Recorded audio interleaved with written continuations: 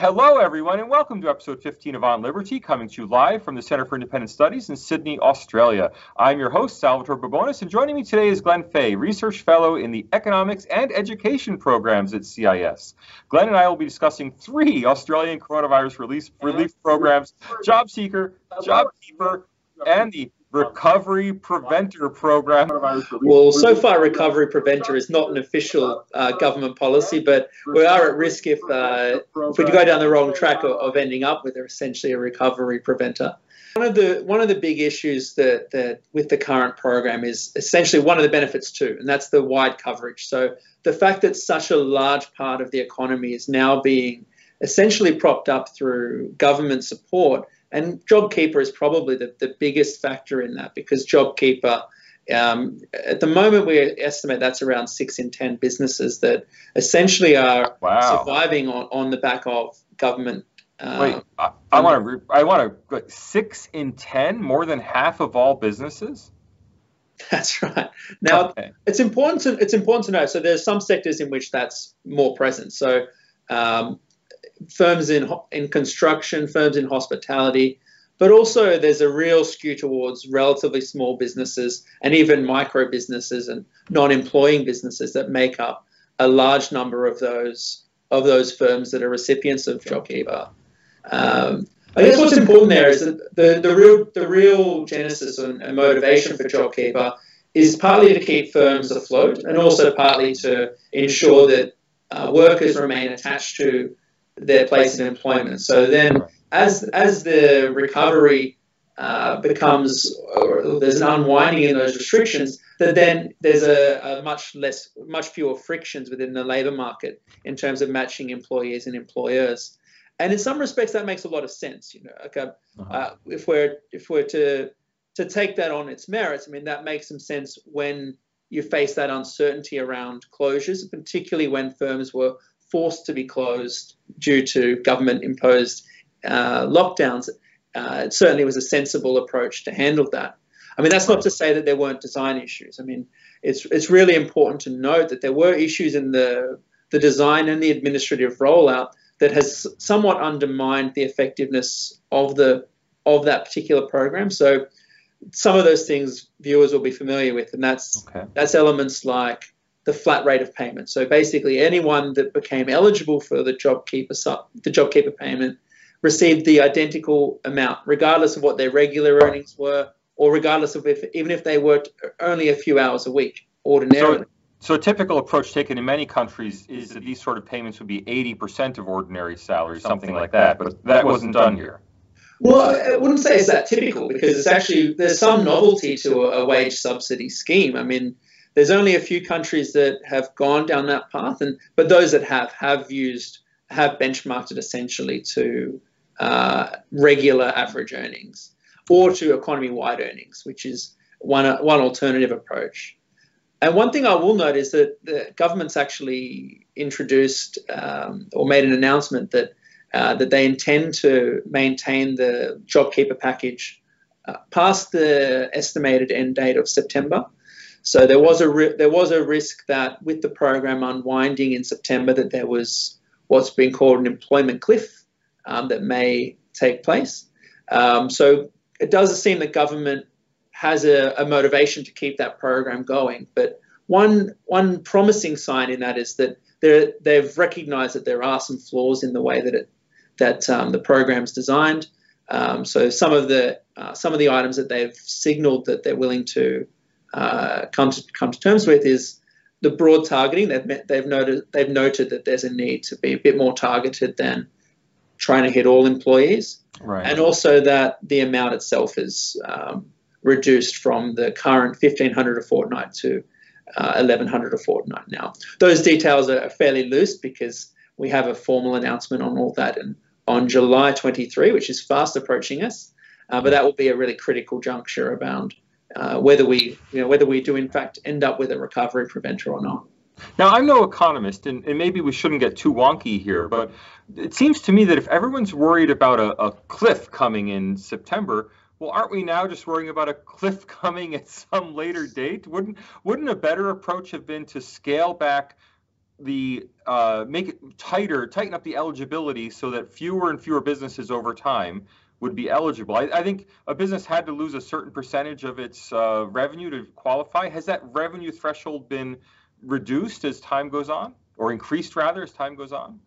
Well, that's what's been signaled. That's one of the items in the reform that does appear to be happening, and that makes a lot of sense. I mean, of course, it's unsustainable, one, to have a large payment. It's unsustainable to have as broader coverage, and of course, it's unsustainable that firms that can't evidently point to facing a revenue shortfall to maintain that eligibility for the scheme.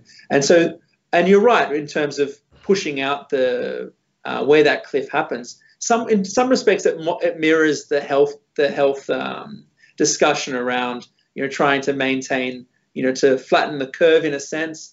That same logic also applies in the employment space, because to some extent we need to allow some reallocation markets to happen, and some of it, if it's pushed out also, that might lessen some of that impact too.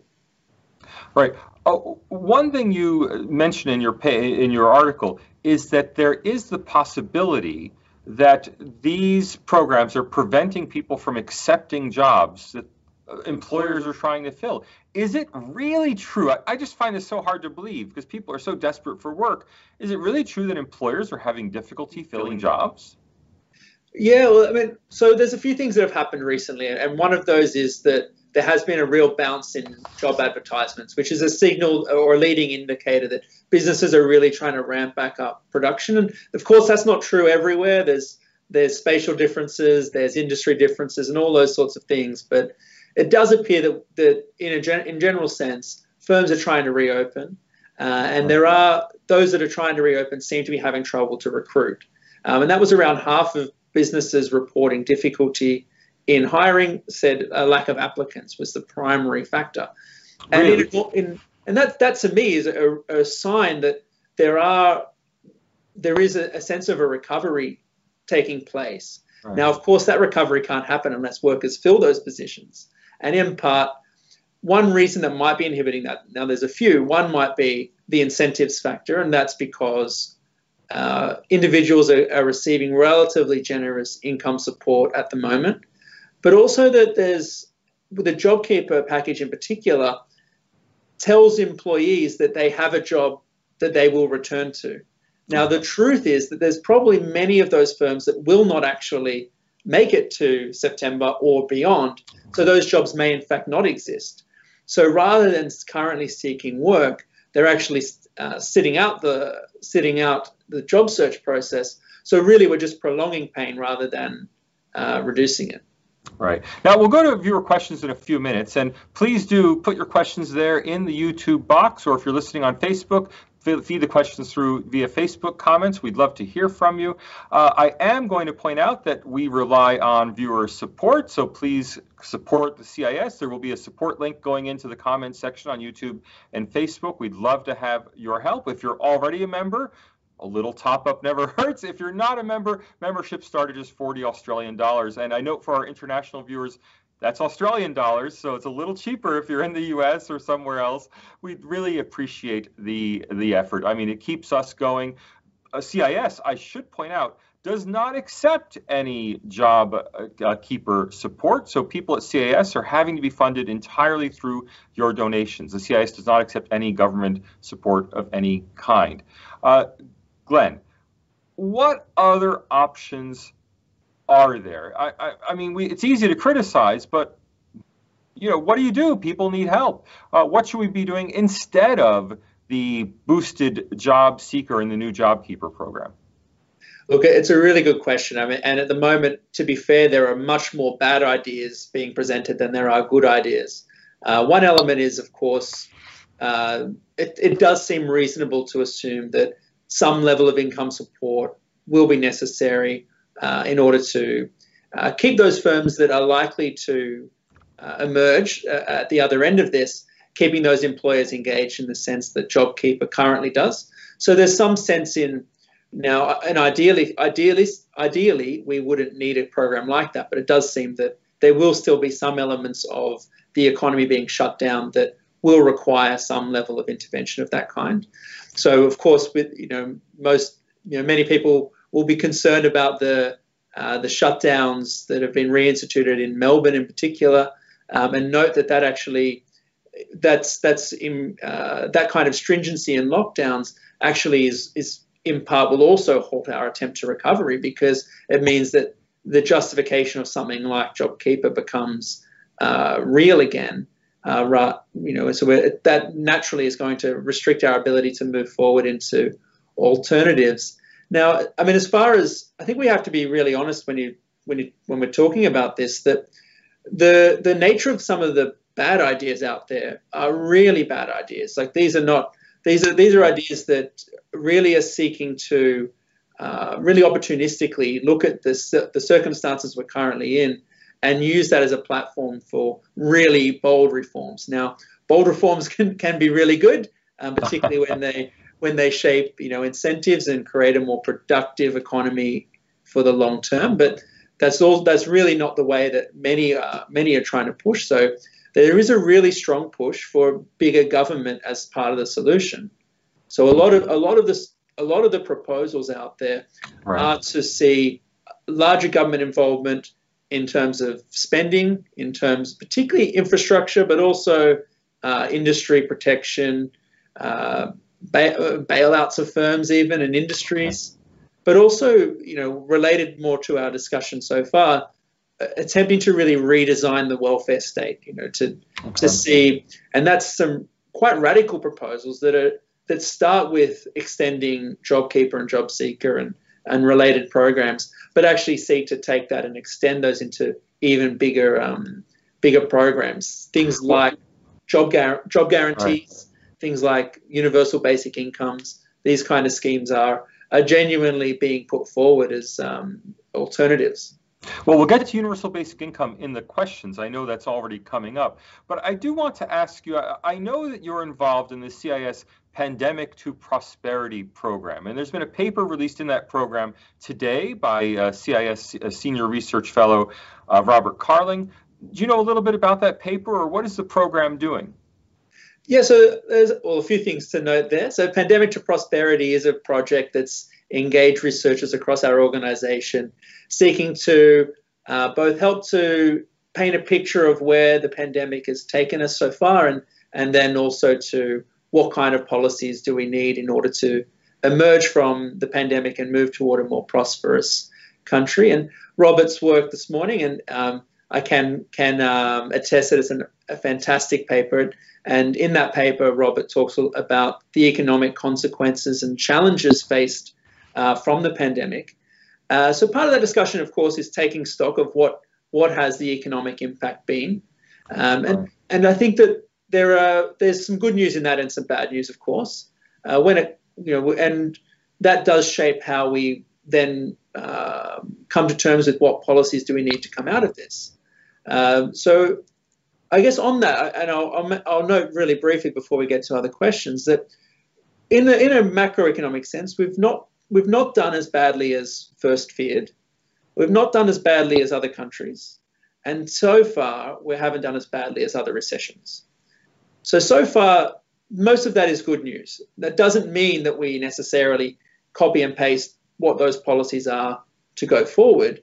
We actually need to evolve those policies so that they make sense for the next stage into the recovery elements of this. And to do that, there are elements that policy can get in the way, and responding to the nature of markets that are going to be important in making sure that happens. So particularly when it comes to markets, there's an issue about what the Melbourne shutdowns have shown us is that there's a fragility about recovery. Recovery is not linear. We can't just go, we start reopening, and therefore that V-shaped recovery that is often hoped and talked about isn't looking as likely as we'd like. So it's more about coming to terms with what a COVID-safe economy looks like. So that's something that is an economy that's responsive enough to when health outbreaks occur, that there's ways that the economy is able to respond to those so that business as usual can be maintained as best as possible. There's also, when we think about emerging from the pandemic and moving towards prosperity, there's other threats around potential for a term that's now really introduced to our lexicon called scarring. And this scarring is is talked about in a few senses from that we need to address in order to come out of this. So one of those is around consumers. So you viewers will note that the savings rates at the moment for households are abnormally high. And in part, that's a reflection of the uncertainty that people are experiencing. So as a result of that, people are holding on to cash. So that is a word of warning for those that seek, big stimulus packages for consumption purposes. The other is around workers. So workers, we've got to be realistic that there's the capability and ability of workers to move from a period of unemployment and potentially a relatively long term of unemployment, and being job ready and motivated for work is something we need to ensure we've got the incentives in place to do that. But also that firms and industries have got, particularly those that rely on a pipeline. So these are things like construction industries and so on, but also housing and others, where we need to where a pipeline and confidence is really needed to move things forward. Uncertainty is really proving to be a problem and really scarring the outlook in those areas. And I know that Blaise Joseph and your colleagues in the education program are very concerned about scarring in student progression, that students will have a permanent impact on their progression due to the coronavirus restrictions that have been in place that have impacted their education. Look, I just want to say a few hellos. Rosalind says, thanks for the tech team. That means you, Emily. Joanne just wants to say, hey, Glenn. So, hey, Glenn, from Joanne. We are going to go to the questions. We have a couple coming up from Joseph and Bartholomew. Let me first just take this opportunity once again to plug membership in CIS. Of course, like the YouTube video, the more likes we get, the more likely this video is to be shown to other people and have a bigger impact out in the YouTube world. So like the video, subscribe to the channel, become a member, hit that support link, $40 to become a membership for membership, or if you join at the $250 level, look what we have for you. That's right. You can get your own copy of Liberty and Liberalism. Now, this is a special offer that I'm making, and I will actually sign your copy, your personal copy of the book, with whatever greeting you'd like in the book, send it out to you for joining at the $250 membership level, specifically in response to this program. If you're already a member and you're a $40 member, upgrade to the $250 membership, another $210. Again, I'll make sure the book is sent to you. Now, that's not for all members. That's for people who join now in response to this call. So we'd love to have you as a member of the Center for Independent Studies. And I'll tell you, if you are one of those very generous members, they'll probably send you a book anyway if you ask. But my signature is for joining in response to our On Liberty program, free copy of Liberty and Liberalism. We do have questions. Joseph asks, do you think the Morrison government's announcement that income support will stay beyond September is inadvertently going to lead to more unemployment?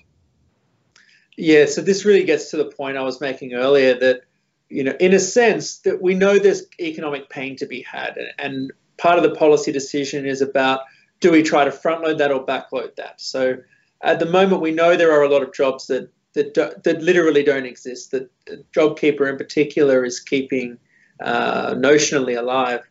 Now, I'd hesitate to call to assess the government's response too harshly at this point because we don't know the full details. But to the extent that there's a tapering in the amounts targeting of the scheme to notionally where that's needed, or where we think there will still be lockdown impacted areas of the economy, then there's reason to believe that this won't be this will reduce or at least flatten the curve of that pain, perhaps. But I suppose we don't quite know yet what the details are. But we would encourage overall the more we can taper off that income support broadly, the sooner we can hit recovery stage. Now, what is CIS proposing as a positive step? I mean, it's one thing for free market think tanks to say no government spending, no government intervention. Well, what's the positive message? I mean, other than hands off, what are you recommending that the government do? Well, naturally, with a shock like this, we really need to grow our way out of the situation that we're in. We can't rely on government to do that for us. So one element of that is, of course, the incentives around labour. So that's what I've been talking to a little bit so far, and that getting participation rates. So getting people that are currently assume they have a job but don't really have a job seeking work. So there's been the lifting of mutual obligations, and that's things like having to search for a job while you're receiving benefits. Some of the lifting of those requirements is welcomed. So the other thing that's really important here is that those that are out of work, we do actually need to be compassionate about what the conditions that they face. Many of them have been unemployed for reasons completely at no fault of their own. So when it comes to policies that we would advocate, that's very much about, well, how do we help those employees find work again? Because it's, of course, from an individual and an economic perspective, and of course from a fiscal perspective as well, a long spell of unemployment is really not good news for anybody. So, very much there's high rates of training and upskilling at the moment. So some of the government's response has been to introduce a lot more access to short courses and the like. So we'd like to see those kind of offers quite targeted toward employment. And I mean, one issue that our welfare system hasn't been good at in the past is actually achieving outcomes. So while we haven't always had a big spending approach, we've also been really poor at actually matching that to employment outcomes. So it does require that we take a much more active step in actually seeing that people get long-term employment out of this particular crisis. Right. Is there the potential for deregulation to spur economic growth? I mean, we hear a lot about this in ordinary times, but is it true that there are things that business owners would expand tomorrow if only the dead hand of state regulation could be removed from their back and they could get going? Is this a practical way forward? There's no doubt that deregulation is part of the solution, and in a few aspects. So one is, yes, to help expansion of business. In others, it's reducing complexity, so it reduces disincentives for firm creation, but also to make it easier. One thing that we often forget is that we've also got to make it easier for firms to exit. Because that dynamism is what's ultimately missing at the moment. So look, deregulation, absolutely. But I also share that frustration that sometimes we talk about deregulation in a really broad sense and are not too specific about which deregulations would be most important. And in part, that's going to be shaped by what the economy looks like in the next few months. So if we continue to see easing of restrictions, then that's going to shape what kind of deregulations make the most sense. I mean, so far, a lot of the deregulation has taken place in some of the sectors that have been most impacted, those like hospitality and retail. They've seen quite significant deregulations. I mean, other related interventions are things. Tax, of course, has to be part of the conversation. So the CIS has also produced a great paper on why it's important that this is the time to reduce company tax, because of course company tax is a huge impost to firms starting and expanding. So that's also another initiative that we'd really be behind. Right. Now, if you'll excuse me for taking a break for just a moment, Tuesday, July 14th is Bastille Day, and the CIS is staging its own revolution. It will be inviting Lionel Shriver and Brendan O'Neill to come speak to our own research fellow, Monica Wilkie. That will be at 7 a.m. on Tuesday, July 14th. I believe that will make it the first Bastille Day celebration of the day. I don't think, just like Australia leads the world into New Year's, Australia is leading the world into revolution on July 14th. For those of you who do like to get up early, get in the gym perhaps, and you want something to watch while you're in the gym, put on those headphones, get some real excitement going while you're on the treadmill. That will be Lionel Shriver and Brendan O'Neill, 7 a.m. on July 14th. You can register now. It's a booking you have to make. It's called the Woke Inquisition. And that will be, that you can register on the website or in the YouTube comments and Facebook comments. There is a link to register for that event. Highly encouraged. Glenn, we have a question from Bartholomew. Bartholomew wants to know, what should the Morrison government do about the jobs that aren't coming back? Obviously, we're going to have to face this, that a lot of people who are on job, especially people who are on JobKeeper, those jobs are not really going to be kept. So what do we do when those jobs at some point have to go? So one thing is we've got to signal to both firms and employees on that. So we've got to make it easy for firms to actually wind up their business. So, and that comes to, matters around bankruptcies and so on. So we need to make it easier for people to be employers to say, hey, it turns out, market conditions have changed. And the business is no longer going to be viable.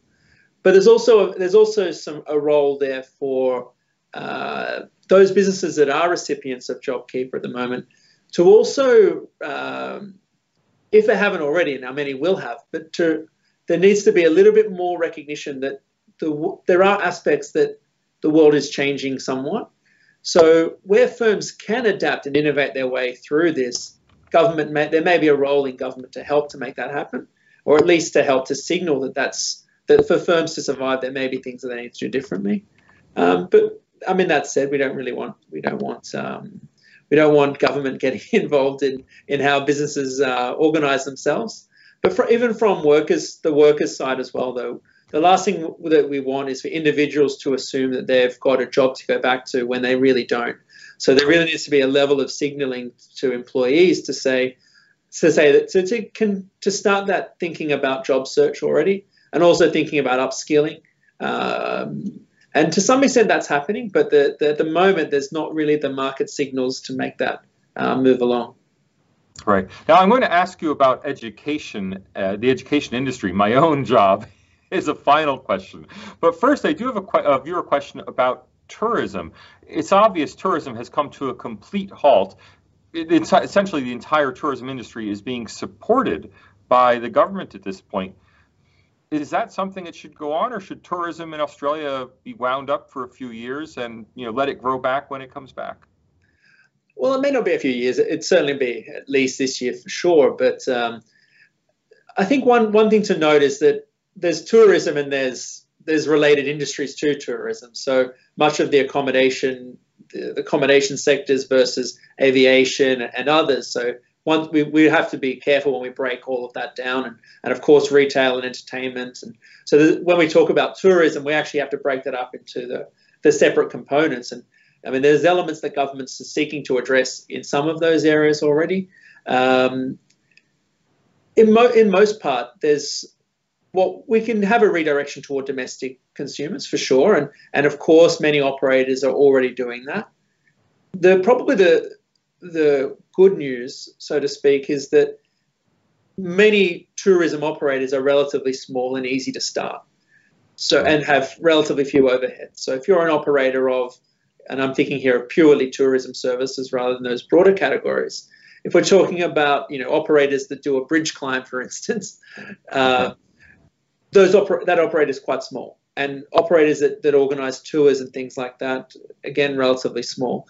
Those bigger industries that are attached that rely on the inflow of tourists, that's where we've got some more difficult conversations to have about whether their business models make sense in the medium term while we still have a lack of international travel. And that's really one that's going to be hard.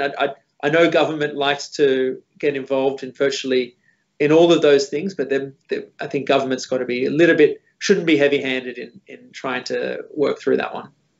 Right. Do you have any thoughts on early access to superannuation?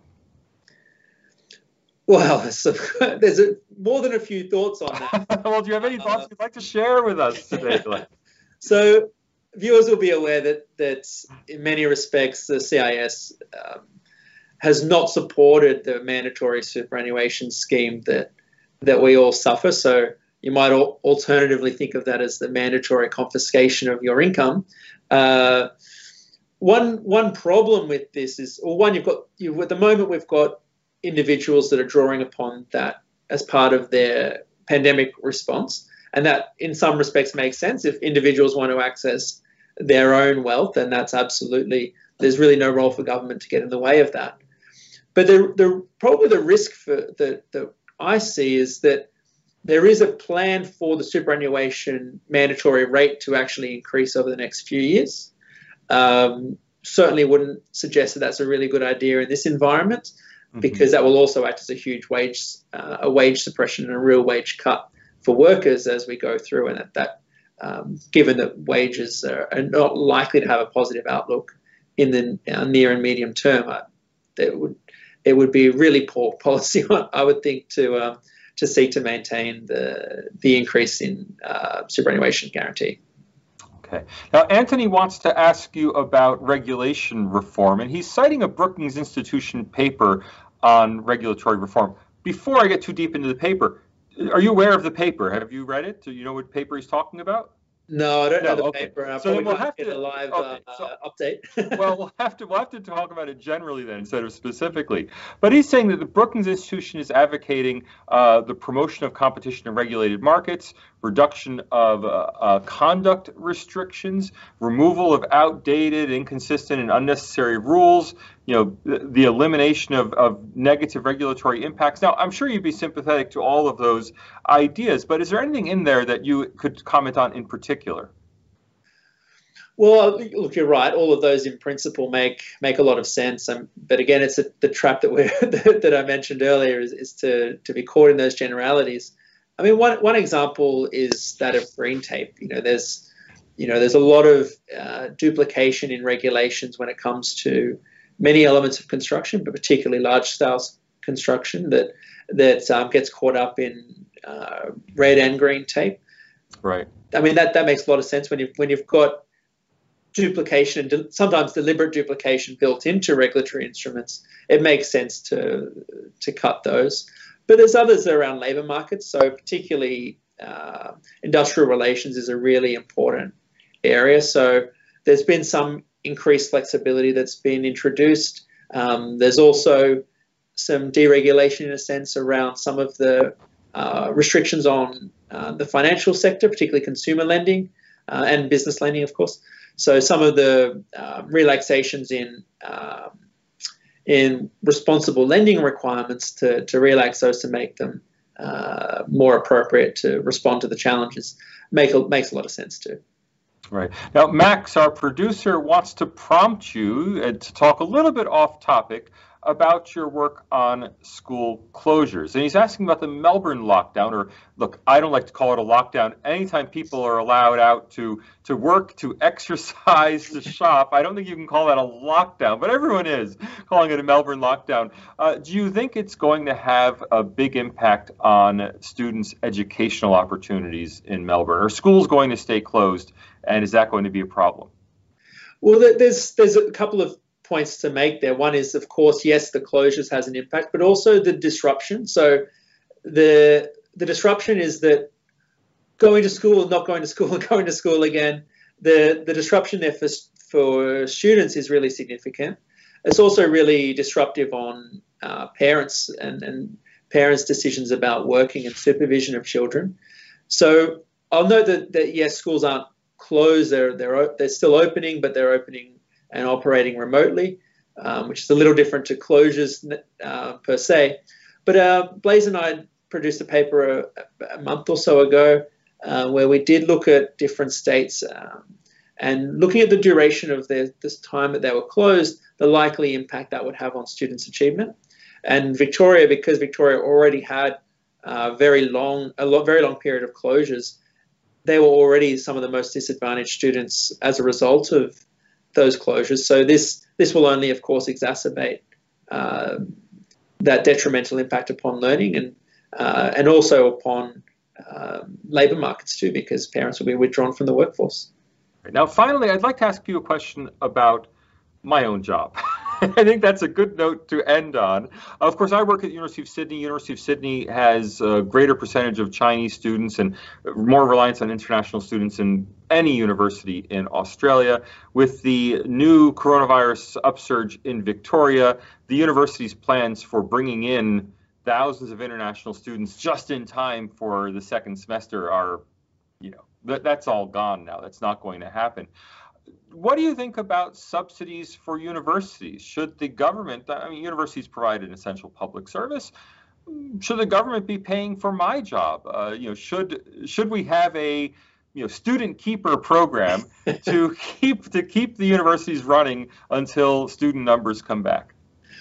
Well, I will note that university has been quite a lot of debate about whether universities should be eligible for JobKeeper, and it turns out that virtually all universities aren't eligible. I don't agree that we should have a student keeper. I don't think that would be a good result, and I don't see a strong justification for government bailing out universities for their international sectors at all. At the end of the day, the international sector is a segment of the student demand market. It's not all of it. So it's really important that universities have got the capacity within their business models to be able to shift to the changing environment that they're faced with. One element of that, of course, is to offer distance learning options to international students. I know that that's not going to be anywhere near as popular as being on campus, but it is an option. But also, we have to remember that many universities are have got very large balance sheets as well. So there's a good reason to think that universities of all enterprises are probably some of the best shaped in that respect to handle the current conditions. Well, I'll take some cheer from that. Thank you, Glenn Fahey, for joining us today. Thanks for having me. All right, now I should remind everyone, we will be on hiatus next week. This wraps up season 1 of On Liberty, our first 15 episodes. We'll be back for another 15 episodes starting on Thursday, July 23rd. So we will have a week off, then return for season 2. I'd like to thank our producer, Emily Holmes, for keeping us on the air these 15 episodes, our executive producer, Max Hawk Weaver, and the director of the Center for Independent Studies is Tom Switzer. Thanks everyone for watching. We'll see you in 2 weeks.